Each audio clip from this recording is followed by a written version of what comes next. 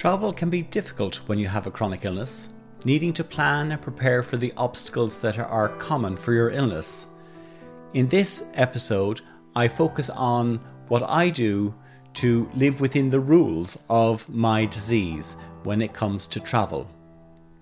Thank you for listening. My name is Robert Joyce and I have multiple sclerosis, sarcoidosis, asthma and chronic pain. And I have a blog, A 30-Minute Life, where I share my experience of my illness. In this episode, I'm going to be talking about the challenge of travel when you have a chronic illness like multiple sclerosis.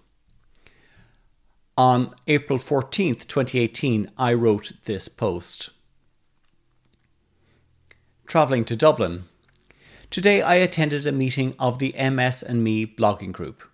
If you would like to read their posts, you can go to the MS Society website. This is a group of people with MS that write for the MS Society here in Ireland. It has a long history, 5 years. This is the first time that I've attended a meeting like this, and I have to say it was fantastic. The people around the table have achieved so much, and their goal is to help fellow sufferers who have a diagnosis of MS here in Ireland. I'm a very recent addition to the team and hope that I will be able to contribute in a meaningful way.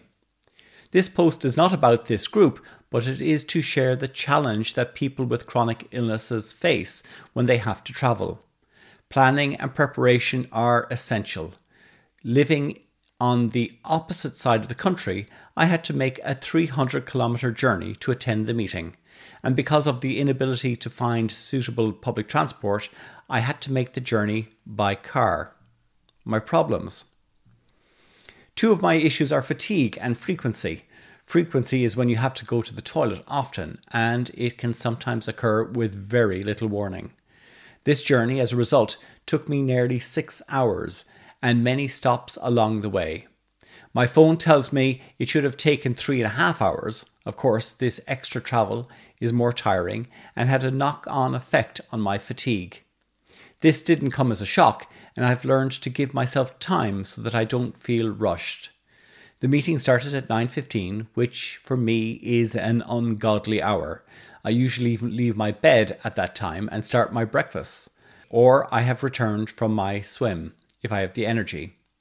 Fortunately, I was able to have breakfast in my room, which allowed me to wake a little easier, and I was close to a toilet. The proximity to a toilet is sometimes dictator in my life.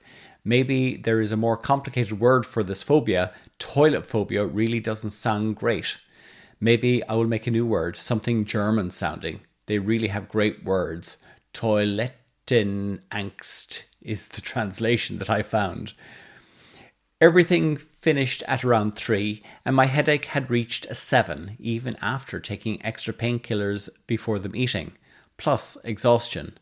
This is the reality, and I had planned to stay in Dublin an extra night. Resting here in my room, I am now able to decompress, relax and get my headache back to its normal 5 out of 10. Tomorrow I will make the trip back to the west and will take Monday as a rest day. The reason. Having the opportunity to meet all these people from vastly different backgrounds was fantastic. 5.5 hours of intense activity, and it will take 4 days from my life, in my opinion. It is well worth it, and I hope to have more than colleagues from this. Friendships will form, creating a bond in this community that will make us all stronger.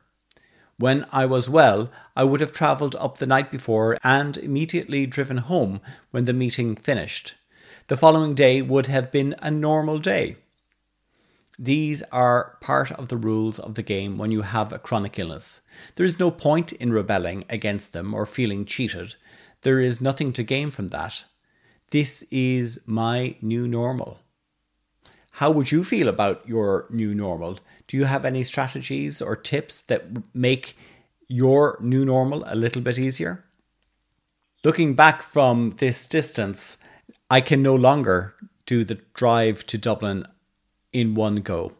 It's just not possible for me anymore. And I have now taken to using the bus. Obviously, since COVID-19, I haven't been doing any traveling at all. I've been completely isolated. But I do remember taking that journey and the exhaustion that it caused me. And I still have that problem. And in fact, it has gotten worse as time has progressed. I now can do, say, an intense meeting for an hour, and it will take me a day to recover from that.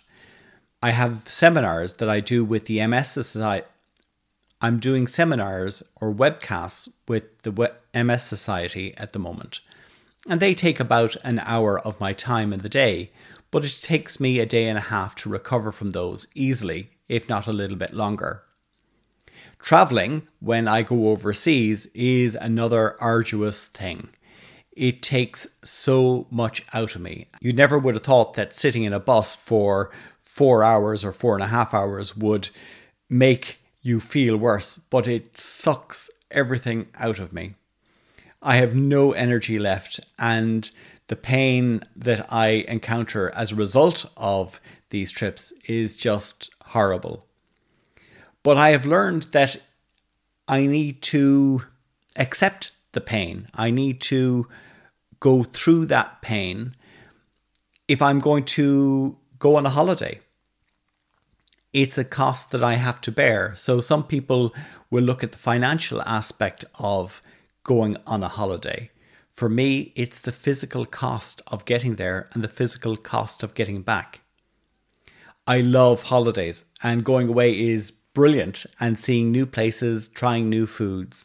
But I have to always remember that I have an illness, and I have to plan what I do to make sure that my illness doesn't take away from my trip. So now, like I was saying, I drove that time up to Dublin. I cannot drive that trip anymore. So I take a bus. And fortunately, buses have toilets, which makes things a little bit easier. However, with dodgy legs, it is becoming increasingly difficult to get down those narrow steps to the toilets in the bus. I'm going to have to figure that out again. That's another issue. And the next problem that I have is because my mobility has become so bad, I now have to take some kind of mobility aid with me, be it a wheelchair or a scooter. I haven't done this yet, but I'm nearly at that stage and actively looking at travel scooters so that when these lockdowns finish and we are able to go on holidays, I'm going to have my own scooter. Here in Clifton, I have my big mobility scooter, and it's a monster. It's absolutely brilliant. It allows me to get out of the house. It allows me to go off for a walk, in inverted commas, on my own. And this is something that I had lost, and now I have gained back again. I'm using the aids and appliances that are available to me to make my life a little bit easier. And this is the thing about travel. Going back to the topic of this post, travel is, I think, important to see new places, to do new things, to meet new people. And once COVID-19 is solved and we've all had our vaccinations and the world starts to return to normal, we will also start traveling again and being able to meet other people again. And at the moment, I'm using Zoom to meet people, but I would love to meet people face to face. And that means traveling. And I'm going to have to find a way of doing that without depleting my energy too much. I remember a year ago, I was at a conference in Dublin, and the impact of those few days on me afterwards was intense. It took me over a week to recover from a 3-day conference. And that's hard, but I accepted that because of the benefit of going to that particular conference. And I've benefited from it in this last year hugely because I met people at that I have created relationships with since then that have helped me with my new patient advocacy role in life. Travel opened up that opportunity for me. And I would not like to see myself lose that into the future. So I have to plan, and I have to think, and I have to set up the system so that I can continue to meet with other people. Thank you very much for listening. My name is Robert Joyce, and this has been a 30-minute life where I share my experience of my illness so that your experience of your illness can be a little bit better. Thank you. Goodbye.